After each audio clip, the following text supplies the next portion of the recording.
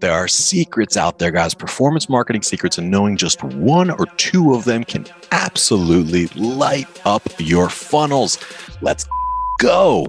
This is the Revenue Driven CMO. I'm your host, Chris Mechanic. Join me as I uncover the secrets of the world's most elite CMOs and marketing leaders. The Revenue Driven CMO is sponsored by Web Mechanics, the AI-driven performance agency that makes you smarter. Hello, everybody. Welcome to another exciting episode of Revenue Driven CMO. I'm your main man, Chris Mechanic, here with a really interesting and exciting guest. Today's guest is a blend. He's got that, that analytical data and scientific mind, but he couples that with a sense of servant leadership and an incredibly high EQ. A really inspirational leader. He's built B2B marketing teams from the US and Europe to Australia and Japan. So truly a global player, and also has worked at, some of the largest enterprises in the world to some of the, smaller and hyper growth type companies and everything in between. But in every single role, he's always had a proven track record of helping companies scale. Currently, he is at Acquia, which is a client of ours, and I love them deeply. And he was just recently promoted to SVP of Product and Solutions Marketing. Previously, he was VP of Growth. So we were joking just about how, he's the utility player. Like he can just play many different positions. But super duper excited to get into it with him, ladies and gentlemen. It's Tom Bianchi from Acquia. How are you today, Tom? Very well. How are you doing, Chris? Doing great. I'm really excited to have you on the show. I apologize. You can hear I'm I'm just getting over a cold, so my voice is a bit rough today. But we'll do our best. Sounds good.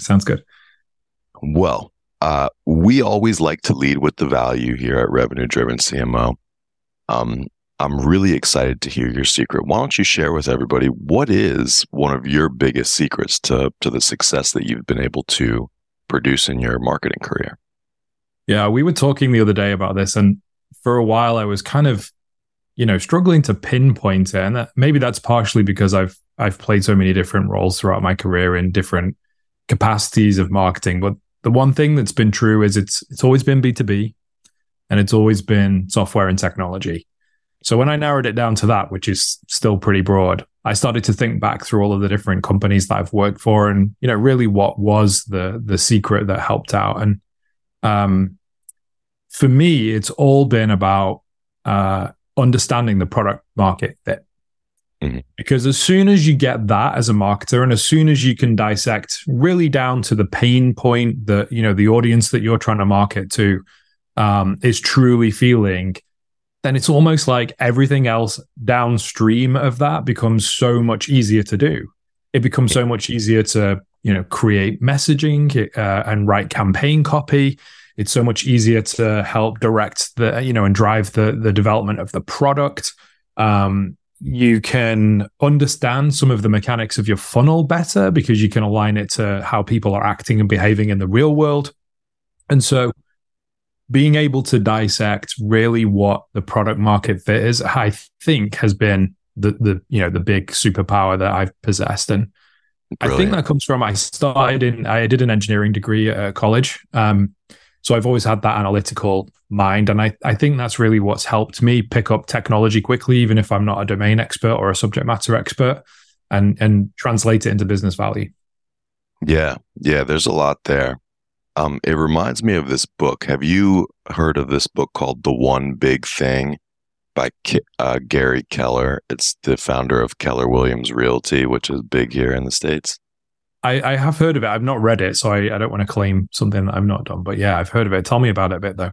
So it poses a really demanding but really interesting question, which is, what is the one big thing, right? Not two big things, not three, but the one big thing, such that by doing everything else becomes either easier and or unnecessary. So it's the one big thing where everything else, becomes either easier or unnecessary.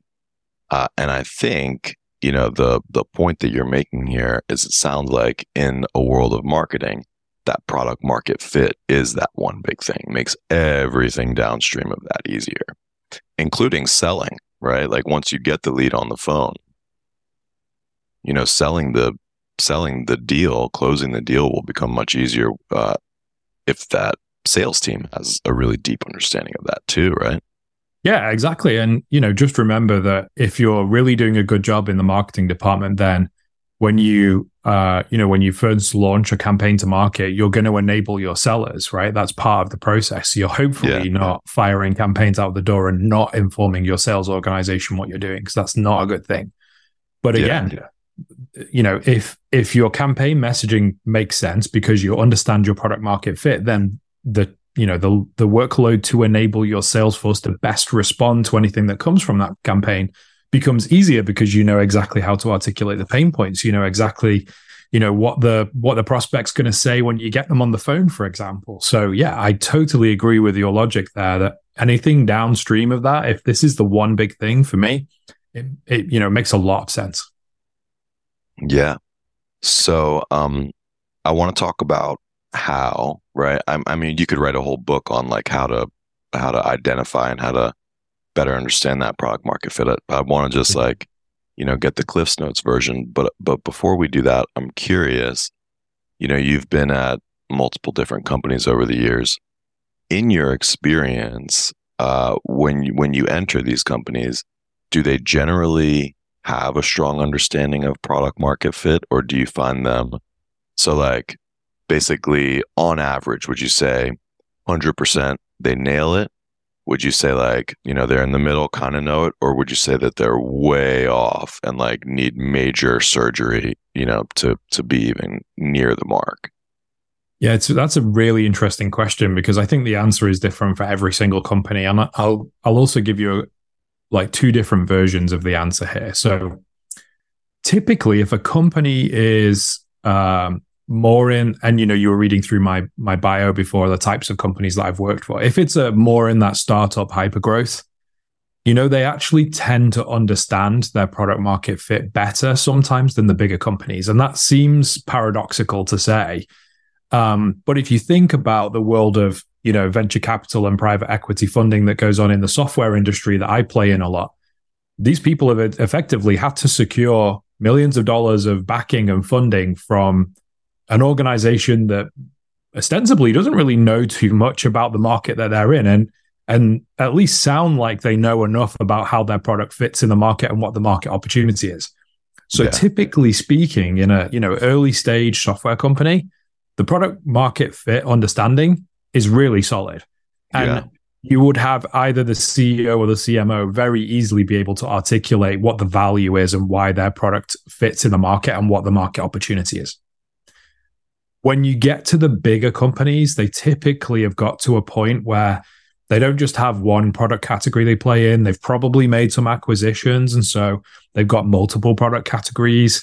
Some of them are complementary. Some of them might be completely, disconnected from each other. And so that sense of not just product market fit, but company market fit starts to morph a little bit. And so some of the messaging problems that you're trying to solve become more and more complex. So, as a kind of average rating, I would say, if you're a smaller company, a good 8 out of 10 know where their product fits, know where their companies fit within the market, and can play, relatively straightforwardly. And the whole business is on board with that. When you get to those bigger companies, the 5,000, 10,000 people, the billion, 2 billion, 15 billion in revenue.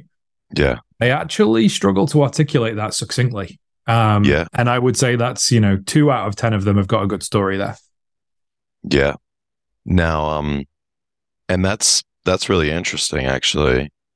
The job gets harder, right? With scale, like as you get bigger, as you're in different categories, as you may have, completely disparate products. So I guess the product market fit equation happens on a product by product basis, on a category by category basis, or how do you think about that?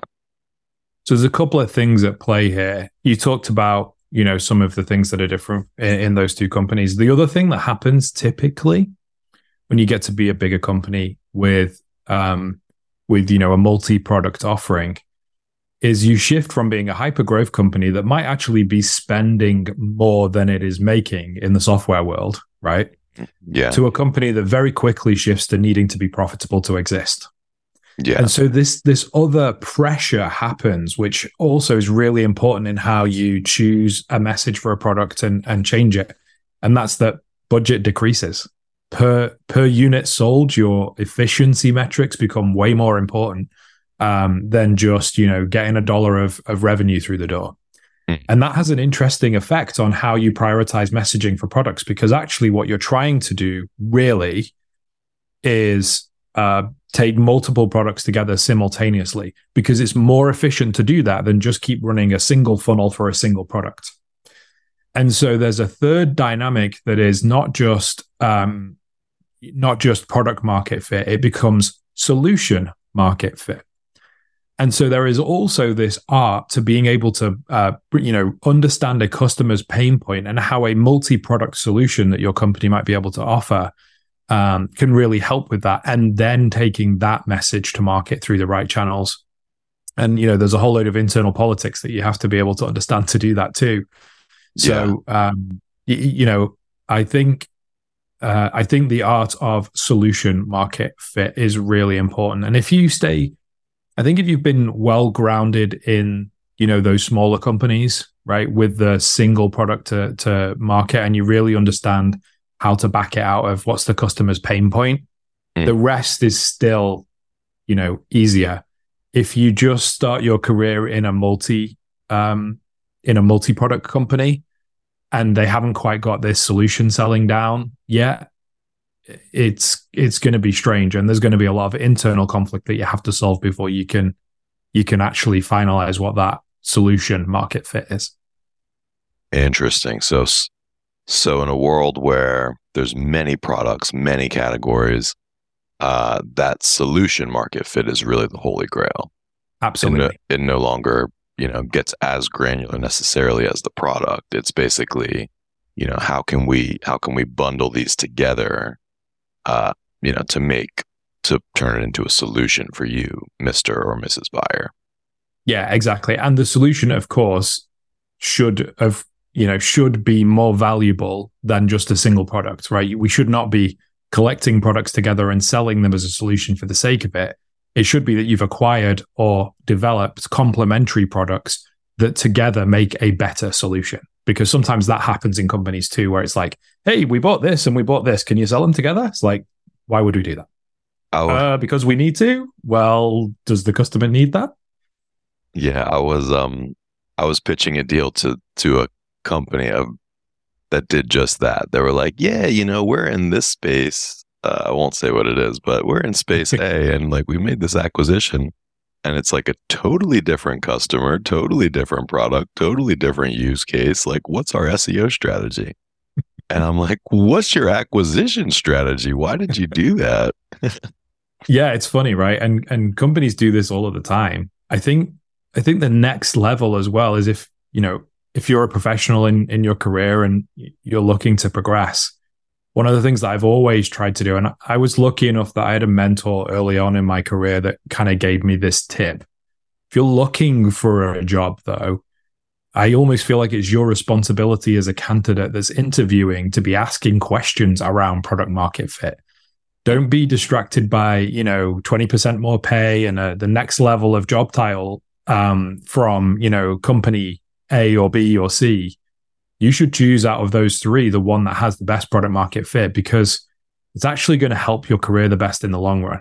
The company's probably going to grow faster. The company's probably going to perform faster. If it's got an exit strategy or if it's publicly traded, it's going to please its shareholders better, which means that there's going to be more money either in profit or in funding, whichever way you look at it, which means your career is probably going to progress.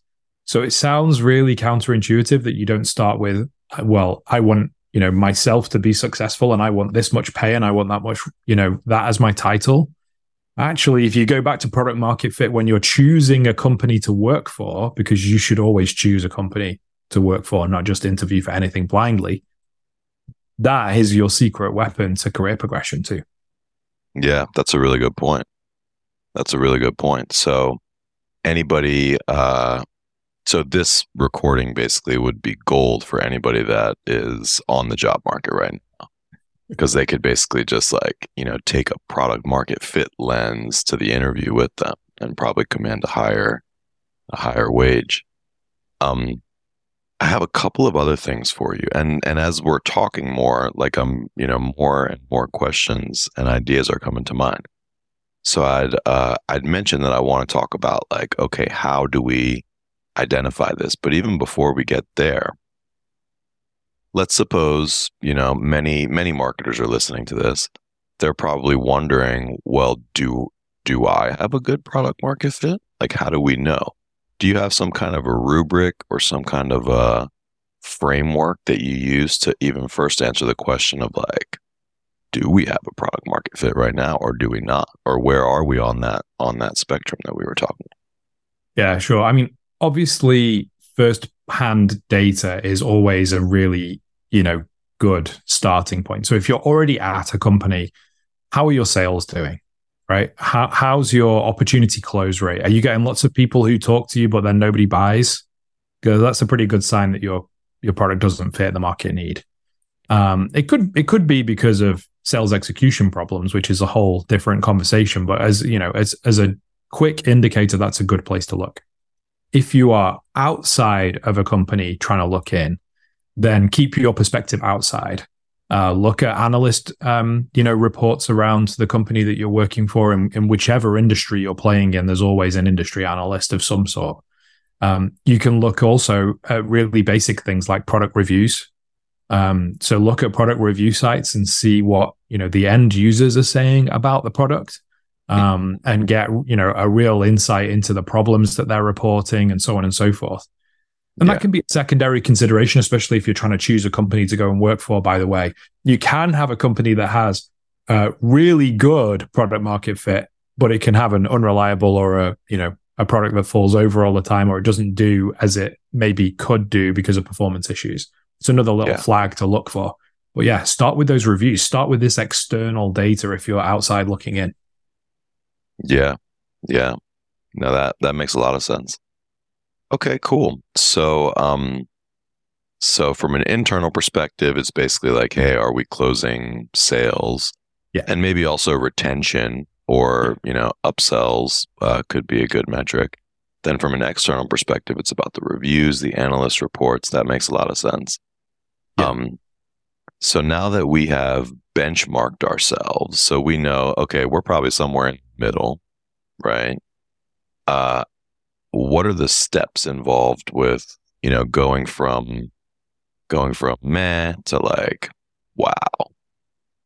Yeah. So firstly, you've got to get the understanding of what does wow look like, right? And there's a load of different ways to go at this depending on where you're at. The single place that I would start, if you can, is with your customers. Go and talk to them. Understand what their pain points are, and then ask them the question. Firstly, what does it mean if we solve that problem? To you as an individual, to you, to your company, right? Because then you'll understand the magnitude of the pain point. But then you should be asking a really open question, and that's, does product A or any of its competitors fully solve that problem today? Because what you're looking for there is, even if it might hurt, you want them to tell you, well, your competitor is actually better, but you were 30% cheaper, so we went with you. Or, no, you're actually the best in the market, and we couldn't believe how much we, were able to secure your solution for. It's so valuable for our business. There's two pieces of key information there.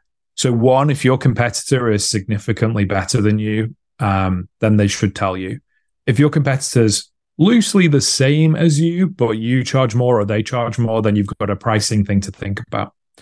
If there is just no demand for your product and your customers are really shy and they're not talking to you, you need to figure out what capabilities within the product are missing So then your next level of inquiry is, what are the actual features and functions of my product or service that would solve that problem? Right? Because if you can solve that problem, then you've got great product market fit straight away. And then the value of your product goes up. So if you're trying to grow as a company, you can increase the price of your product and not affect sales, right? We can have a whole conversation on price elasticity of demand, but I'm not going to go there today. And that is the secret sauce. If you can figure out what's missing to solve that pain point and then what value it creates to the business, you've got that killer combo of a product that then can ascend to be the wow and not the meh. And you can make the most money from doing so coldly because you can set a price that's probably higher than people are paying for it today. I love that. I like the wow and not the meh too. That's funny. Cool. Well, I want to talk about Acquia here in just a second. But last question on product market fit. Yeah. And I don't mean to put you on the spot here. But aside from Acquia, can you think of a few brands that you think are really just like nailing it? With the product market fit equation specifically? Yeah. Yeah, really good question. I think, a surefire sign is anybody where their business is growing, super rapidly and has had great performance. So there are certain in software in particular, there are certain companies that I think about that are kind of flying right now. I'll give one example for the B2B marketers out there. So there's a great ABM platform called 6sense. If you haven't used it, you should look into it. They really landed their messaging to articulate the pain point that most marketers were going through. And that is trying to solve the ABM advertising problem, right? You want to target specifically at certain accounts rather than a more wide-reaching program. And their product did that. Yeah. What's really interesting, I think, about 6sense is they were really clear about their vision. And there was a point where they were the up and coming in the market as opposed to the market leader. Demand base for a long time was the ABM market leader, and 6sense has kind of snuck up from behind by really understanding that pain point and then going and executing it with the product vision. So that for me is not only a story of a company that's got a really good product market fit, but one that understood the assignment and went and built it as well. Yeah, no, that's a really good one. Now, I'm curious, do you feel like, and I'm sorry, I know I said that was the last question on product market, but no, it's good. What's the difference, do you think, or what are some of the bigger differences with a product company versus service company? Like, do you think it's more challenging for a service company or less? Depends on the place or the space that they play in. But the bigger challenge for a service company, having worked for one in Rimini Street a few years back now, who we successfully IPO'd in 2017, the bigger challenge with a service industry or a service offering is to be able to deliver that same end result time and time again, because ultimately it's all about the people that you have to be able to deliver a service, as opposed to, something that you have, programmed just to operate on rinse and repeat over and over again in like software. So that's the biggest challenge, is your service might have a great fit, but you've got to be able to consistently deliver that. Often when you're thinking about variables that you don't actually control, because some of those variables could be things that are, to do with your customer and how they're set up, as opposed to how you're delivering your product.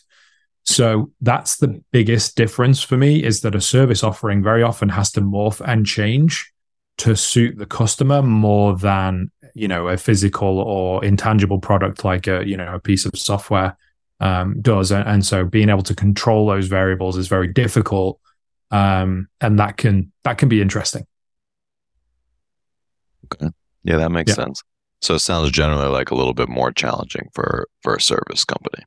Yeah, you've got to be on it. And that customer feedback loop is like even more important. You need to be doing it real time. And so when we were at Rimini Street, for example, like the amount of work that we did on customer satisfaction, surveys, reporting, NPS measurement, was hypercritical, because actually that was the proof point of the value of the product more than some of the very tangible, ROI metrics, right? We had a great pricing model. We'll do whatever your incumbent is doing for 50% of the price. So marketers dream, right?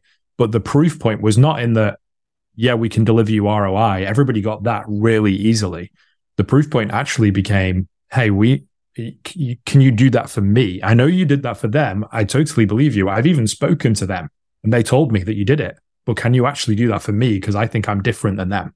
So that was a lot of our marketing messages, customized and focused, and relating that it's not just one case study that says this, is all of our customers that say this. Yeah, no, that's really interesting. And it reminds me of a story from our early days. We started as an SEO company. Like, all we did was just organic search. And our assumption was that the value prop was like, hey, we'll get you number one on Google. We'll get you more website visitors, more phone calls, these things. And customers did value that. But we started learning more and more, because we were selling to like micro businesses, tiny mom and pop shops at the beginning. But we learned that like they didn't know how to access their websites. They didn't know how to log into hosting, like they didn't know how to update or make changes. And Right. for us, of course, that kind of stuff was very easy. So we started basically just like taking control of their websites, and we wouldn't even charge any more from them. But then when they would give us testimonials and stuff, they would barely even mention the SEO. They would just call us their web guys, So, and that's why we've, as we grew, we always like maintained that development team and that technical team, because, a lot of times they're the unsung hero in the equation. Yeah, I can believe that. And actually, I feel really lucky here at Acquia we'll get into this in a minute. We're a website company for people that don't know about it, right? We help thousands of customers around the world host their website. But we're really lucky because compared to a lot of B2B marketing teams, we actually have our own in-house dev team. Right.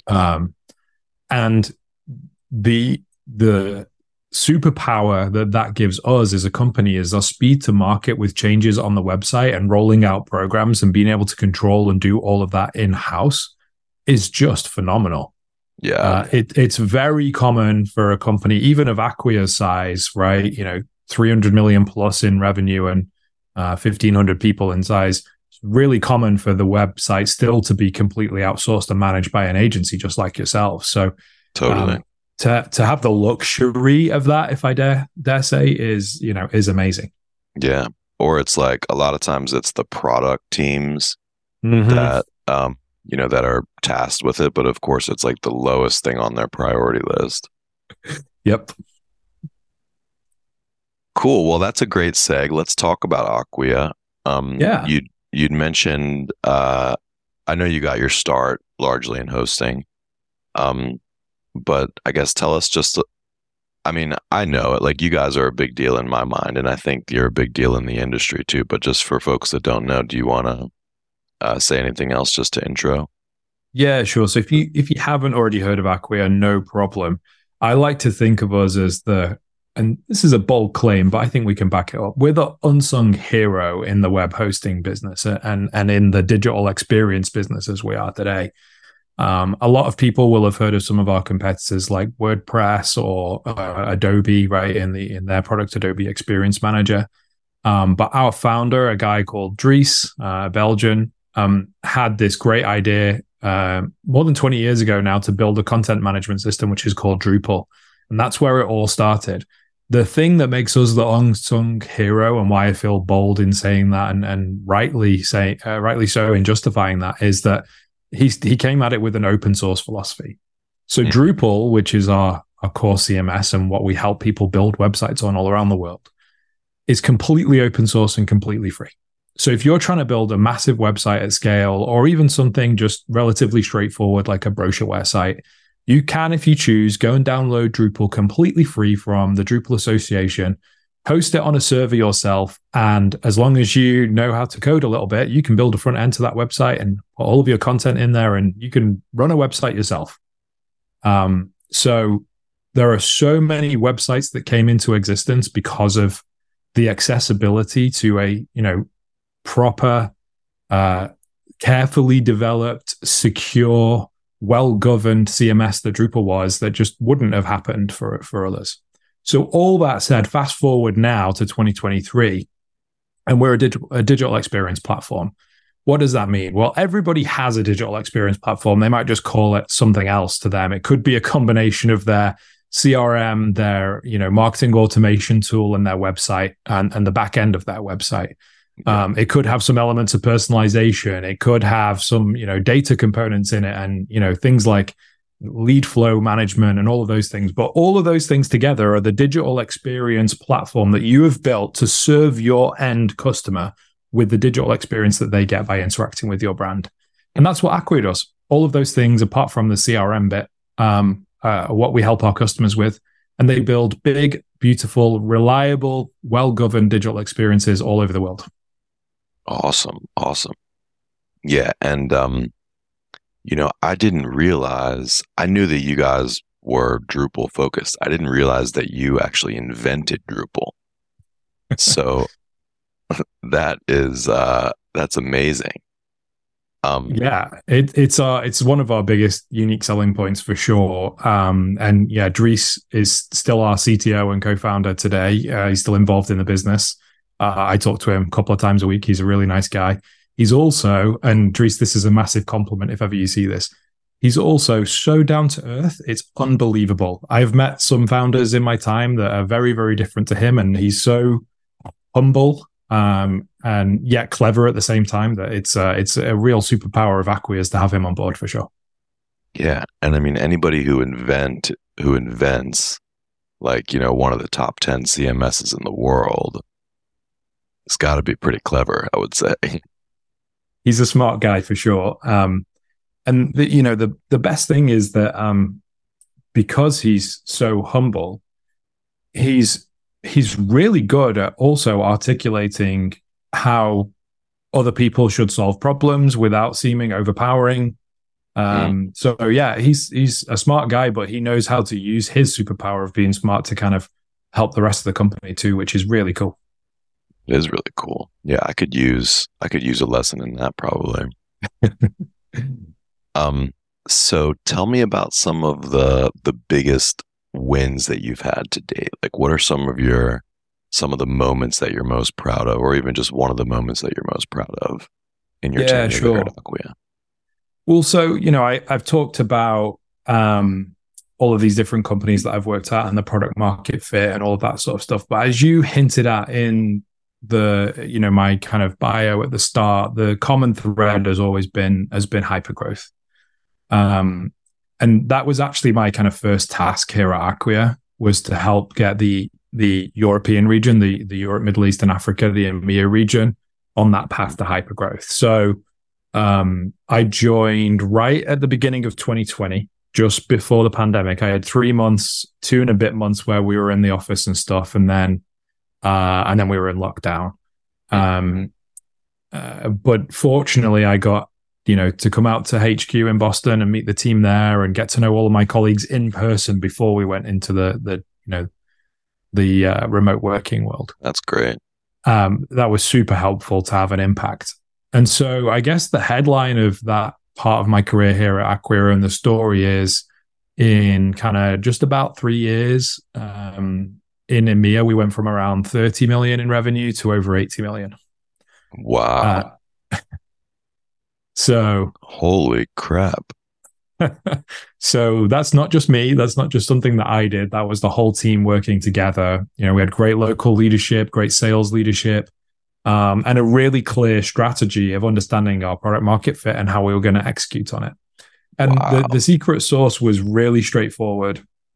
It was, if we increase our retention rate and the amount of cross-sell that we have to our install base while simultaneously driving, new growth, we get the double whammy, right?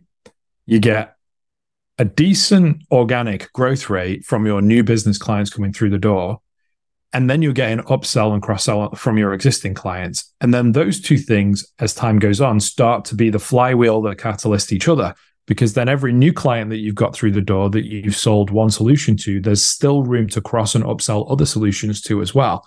So the two help each other out, and you end up with this massive flywheel effect. And that's what we were able to do in EMEA here at Acquia. And that's been amazing. I definitely learned a lot along the way, but being able to effectively market to both customers and new business prospects with multiple solutions, with multiple messages, right? That big problem that we talked about in the product market fit conversation, helped generate loads of inquiries, loads of leads that, we had a great BDR team that was able to execute on them, and we made it work. It was brilliant. It was one of those times in my career where everything seemed to come together at the same time, and we were firing on all cylinders. And it was a beautiful machine to watch in action. That really is awesome. And the formula there that you laid out, which is like net new acquisition and upsell, cross-sell, it's not rocket science necessarily, but there's not that many companies that do both of those things well. Right. Like most companies tend to be better at one of those things than in the other. And it really saps, the overall growth rate. So that's inspiring, and that's a great lesson of itself. You'd mentioned, you were getting a bunch of inquiries and the BDRs were doing well. What is the biggest driver of your revenue engine now? Like, which motions, which channels, which techniques or strategies, like what's really driving the engine, especially in terms of net new? Yeah, well, I kind of hinted at this if you were listening closely earlier on in one respect. So we're a multi-product company, right? We serve multiple solutions. And so, of course, like every company, as we start to grow, we look to gain efficiency in our execution. And so one of the things that we really worked hard at was actually creating the right content with the right message, and then really driving organic inbound to supplement all of the targeted ABM stuff that we were doing outbound before. Then when you layer on the feedback that you get from that organic inbound, right? Where the natural demand is in the market because you can see it. And then you start to alter your paid programs to also align with that. You get that double whammy again, right? In a very different way, but from your marketing programs, you get the double whammy. You are aligning your paid programs with where the natural demand is coming from. Yeah. And so that's really helped us, I would say, over the past year and a half, 2 years, which from a macroeconomic perspective have been relatively turbulent.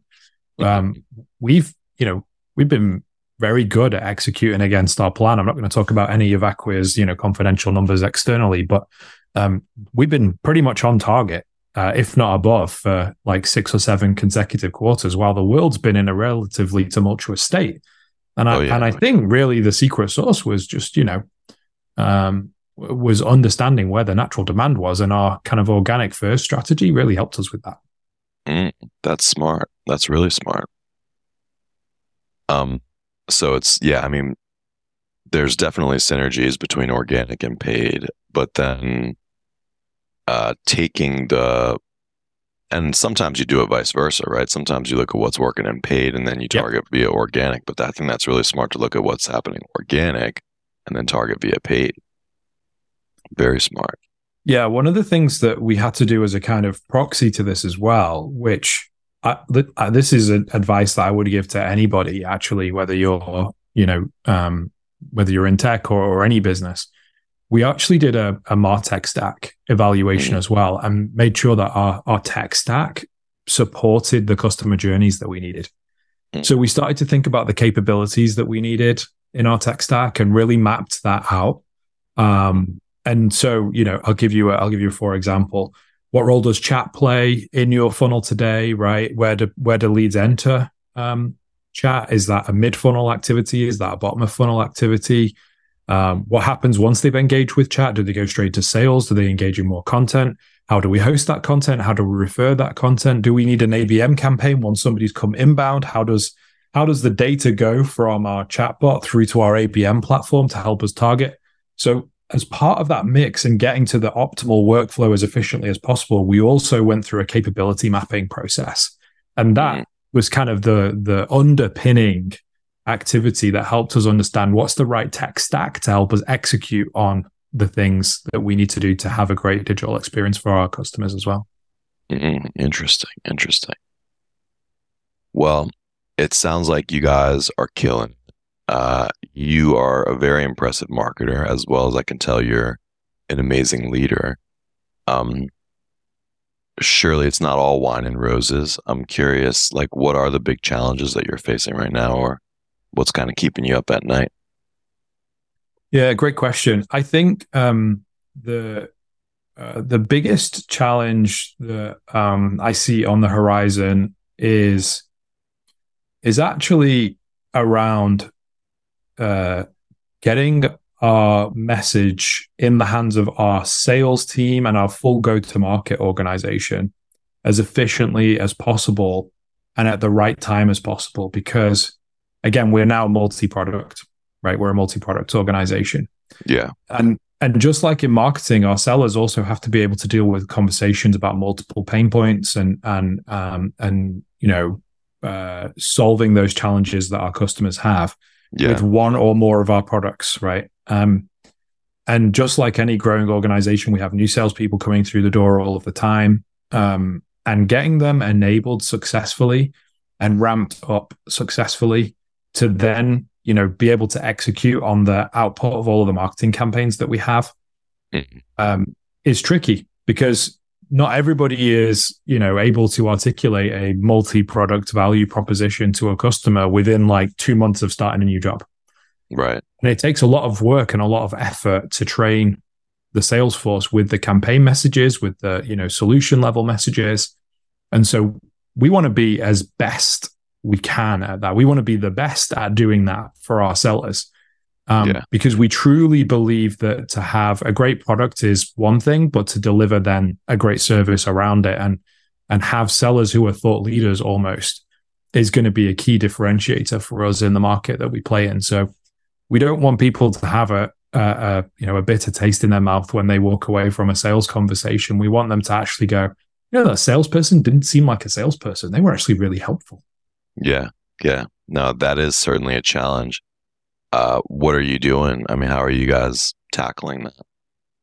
Yeah, we've actually been through a process which really helped us understand those pain points better. So we surveyed a lot of our customers who use various combinations of our products, and we actually said to them that question that I suggested everybody ask before. What's the problem you're trying to solve? How well do we solve it for you? And we were able to then map what we internally call desired customer outcomes. So these are things that our customers are trying to achieve. And so the way that we're trying to solve that problem is actually arming all of our go-to-market team, sales and marketing, and even our partners, by the way, too, who sell on our behalf, with messaging that backs into those pain points first. We organize everything that we do around those desired customer outcomes. What are our customers actually trying to achieve? The test is almost, you should be able to have an entire pitch conversation with a customer without mentioning a product. The whole conversation should be framed completely in what is your pain point and how might technology of some kind help solve that problem. Imagine if you could automate this workflow. Imagine if that data was connected and integrated here. It's not about what does this product do. It's about how can we potentially help you solve your pain point, and nothing more than that. Interesting. Yeah, no, I like that a lot. You gave me an idea as you were talking.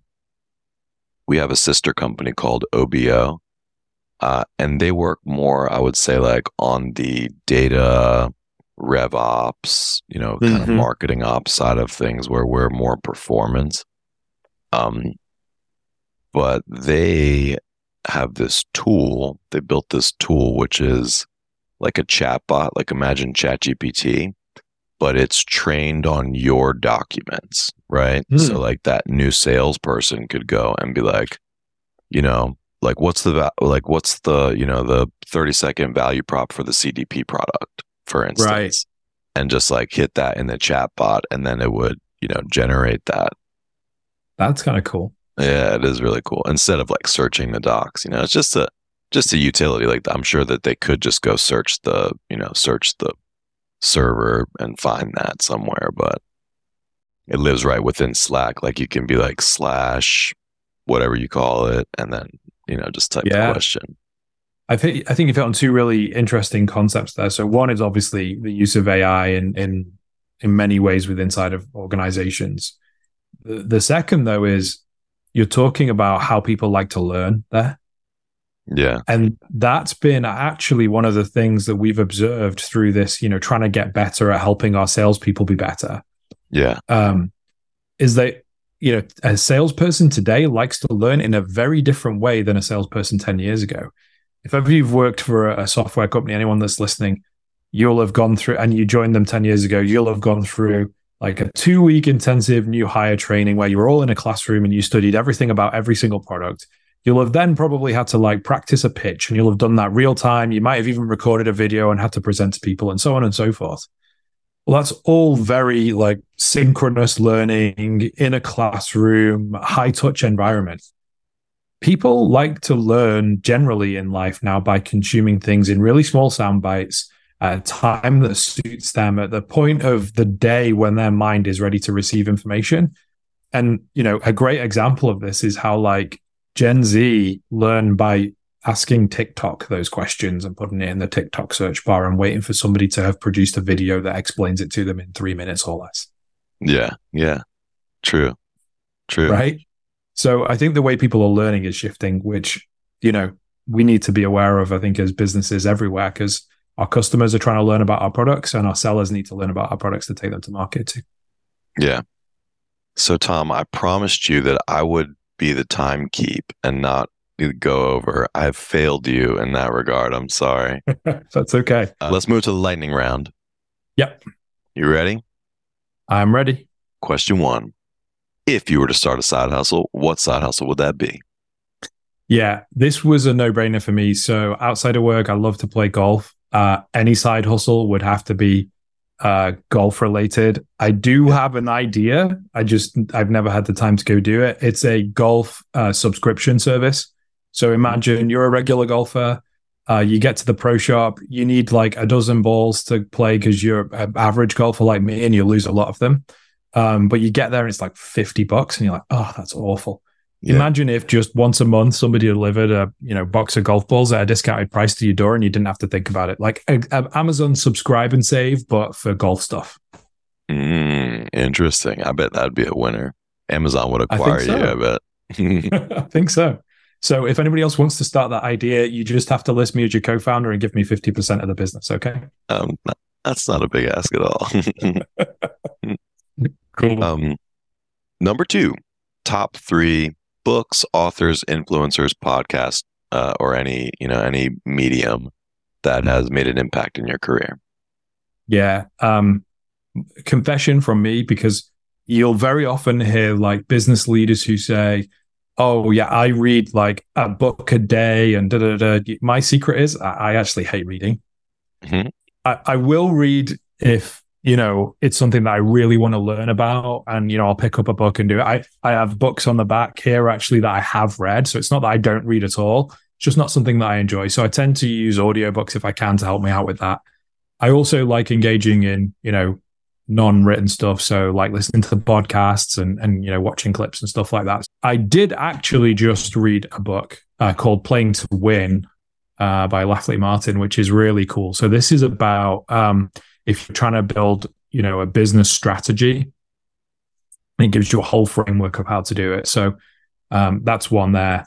And then because I very often work for companies that are either VC or PE funded, I'm kind of quite aware of that whole space and watch technology, and I watch VC and PE quite closely. And so I really enjoy, there's a podcast called the All In podcast with 4 guys who are from VC and PE backgrounds, and they're all billionaires, and they all have very unique perspectives that you couldn't ordinarily listen to. So I really enjoy listening to them as well. The other one, and it's actually a really short book, but I have it on here. I'm just going to grab it real quick. It's called Make Your Bed. So there was, an admiral in the US Navy that gave a commencement speech at university a while back. It went viral because he gave this whole speech about Make Your Bed. And this is the very short little book that he wrote about it afterwards. The takeaway from it, though, if you do that one thing every day really, really well, and you set your day off with it, everything else will fall into place from there. So it's about, getting into good habits, doing it religiously, and then, you get to operate at a higher level. So that's another book that I've definitely taken a lot from. Interesting. Have you done that? Have you started making your bed every day?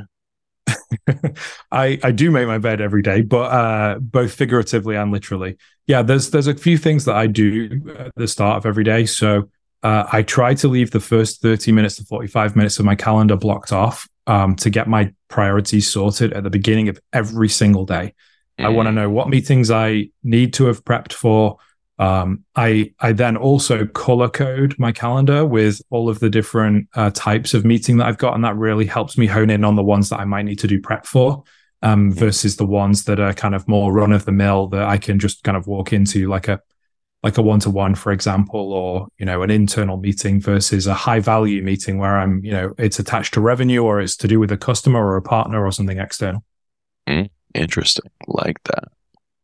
All right. Very cool. And number 3, how do you avoid burnout, and how do you also help your team to do the same?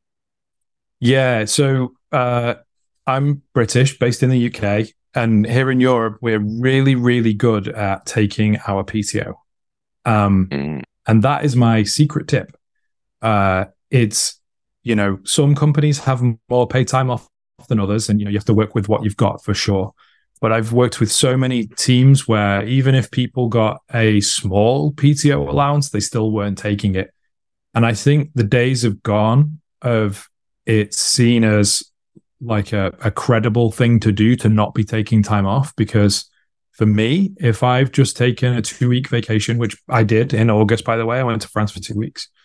I come back so energized and so productive and ready to hit the ground that it beats not taking PTO. And so I encourage my team to do exactly the same. And the guidelines that I give them is you should be thinking about taking 1 full week every quarter as a minimum. Nice. Well, that's a good one. I like that. Yeah. Very cool, Tom. Well, this has been awesome. I've learned a lot here. I've been inspired to go work on our market message fit, or our product market fit, as well as, just talk with some customers and ask them those 2 big questions.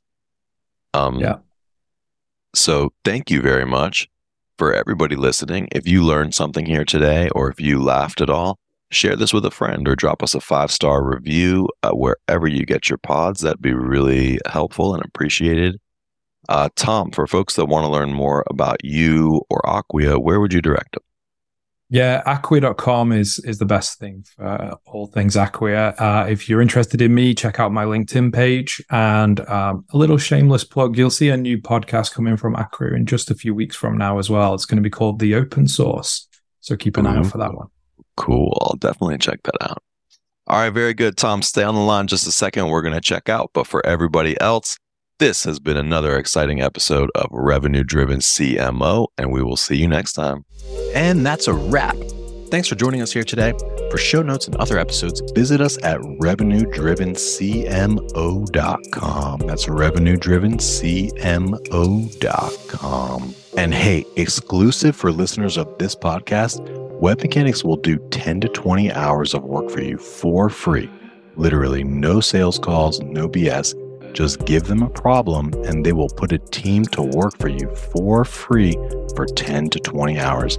Even if you're already a client, if you're struggling with demand gen, lead gen, SEO, SEM, Google ads, LinkedIn ads, conversion optimization, if you can't get Facebook or Meta ads to work for the life of you, or you can't figure out attribution, Web Mechanics will take a good hard look at whatever problem you give them, whatever programs you put in front of them, and they will give you an objective, informed opinion, plus some advice from 10 to 20 hours of senior level attention. And that's just because you're a listener of this podcast. So I would suggest take them up on this offer. It's ridiculous. Go to revenuedrivencmo.com/free, fill out the 2-minute form, and you will not regret it.